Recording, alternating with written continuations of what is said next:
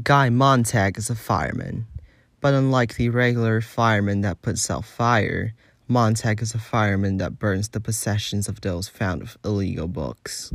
One day after work, Montag meets his neighbor Claire C. McClellan, a teenage girl. On Montag's way home, Montag is impressed by Claire C's free-thinking and orthodox personality during their conversation and begins questioning his monotonous life. Montag arrives home and discovers that his wife, Mildred Montag, has overdosed on sleeping pills. Montag calls the emergency hospital and 2 operators arrive to perform a blood transfusion. The next day, Mildred wakes up with no memory of the overdose, believing that she had a wild party. Over the next couple days, Montag continues meeting with Claire C. She tells Montag that she is forced to go to therapy for her unusual behavior and thoughts, and that she thinks Montag is a unique fireman, as he is the only fireman willing to listen to her. Some days later, Claire C. suddenly disappeared, which made Montag upset. Later at work, Montag and the other firemen are sent to an old lady's house to destroy illegal books, and Montag steals a book before other firemen notice. The old lady refuses to leave her house and burns herself alive. Montag returns home and hides the book under his pillow. Montag then learns from Mildred that Claire C. died in a car accident 4 days ago. Montag had an uneasy sleep that night. The next morning, Montag wakes up ill and suggests that maybe he should take a break from being a fireman after the scene at the old lady's house, but Mildred strongly opposes it over the fear of Montag losing his job and subsequently their house. Soon, Montag's fire chief, Captain Beatty, comes to Montag's house to see how he's doing.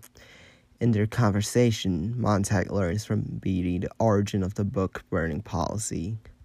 Technological advancement over the past centuries have made the exchange of information near effortless, resulting in an overload of information. Subsequently, books are gradually fragmented to adapt to the people's shortened attention span. Minorities protest about the controversial content in books. Meanwhile, houses switched to fireproof materials, so firemen became unnecessary.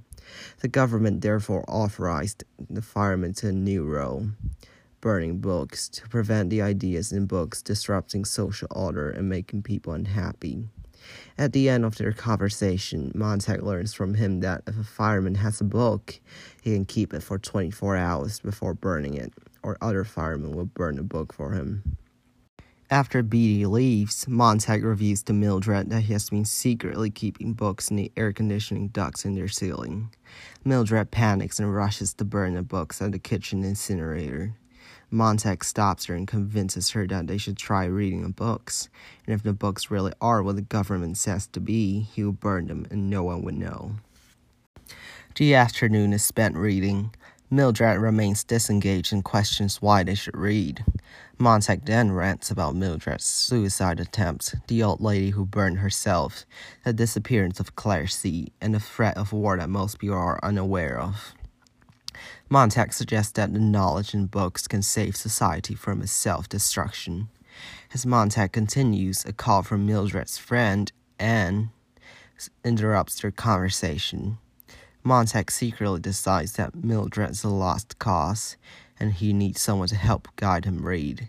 Montag soon recalls that he has met an old English professor named Faber at a park a year ago, who seems to be keeping books. Montag then takes a subway ride alongside a Bible, and arrives at Faber's house. He asks Faber to be his teacher and guide him on his search of knowledge. Faber, being an extremely cautious person, was initially reluctant, but after Montag starts to destroy the Bible, a horrified Faber agrees to help and gives Montag an earpiece to keep them in contact.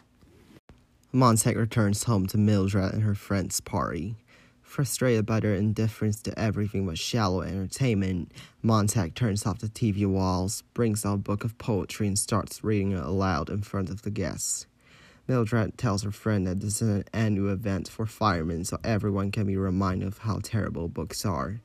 Afterwards, the guests insist that books only make people sad and are worthless. Montag decides that they're all lost causes and drives the guests out. Later that night, Faber urges Montag to burn a poetry book to avoid arrest, but Montag refuses and buries his book collection by the Bible to return to Beatty. The next day, Montag takes the Bible to the firehouse and hands it to Betty.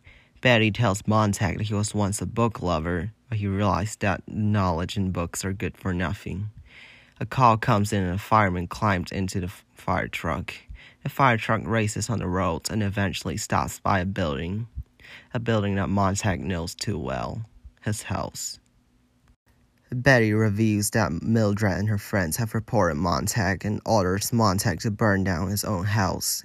Montag does as ordered. However, Betty discovers Montag's earpiece and plans to investigate Faber.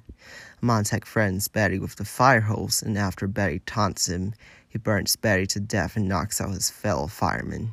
However, the mechanical hound attacks Montag and injects tranquilizer into his leg before he manages to destroy it. As Montag limps away from the scene, he realizes that Betty has wanted to die and has purposely set up a scene for Montag to kill him. On the way to Faber's house, Montag learns that war has been declared. At Faber's house, Faber urges Montag to join the Drifters, a group of exiled book lovers. Montag manages to escape and meets with the Drifters, led by a man named Granger. Granger tells Montag that the authorities will use a scapegoat to save their face. Soon, they see on TV that an innocent man has been arrested and killed as Montag. Granger explains that the Drifters are a group of former intellectuals who have each memorized a book to safely store the knowledge. As Montag studies with the group, bombers fly over the city and destroy it with a nuclear weapon. The war has ended the night it was declared. Montag and the Drifters survive the shockwave as they are far enough. The next day, Granger tells everyone about the myth of Phoenix, its infinite life cycle of death and rebirth. He compares humans to Phoenix, except humans remember their mistakes and can try to avoid them. The group then returns to the city to help rebuild civilization. Fahrenheit 451 was written by Ray Bradbury in 1953, depicting a dystopian society in which books are banned and people are numbed by the constant flow of easily accessible entertainment. Although initially written in 1953 to criticize the persecution of opposing ideas during the McCarthy era, Fahrenheit 451 is still relevant today in 2020. In the information era, the lack of information is no longer the issue, and the overload of information becomes the new issue. We're occupied by videos, by games, by social media, our attention span ever decreasing, and less time is diverted to activities that require a long time dedication. The amount of information has increased, but has the quality of information increased? When we browse social media, are we really being entertained, or are we just blindly responding to the stimulation of our senses? When we read the news, are we actually thinking on our own, or are we just taking in others' opinions? One can so easily be consumed by the modern world. A new movie, a new game, a new show. There's endless stimulation to attract one's attention. We should really be asking ourselves, are we actually living, or are we just repeating our actions?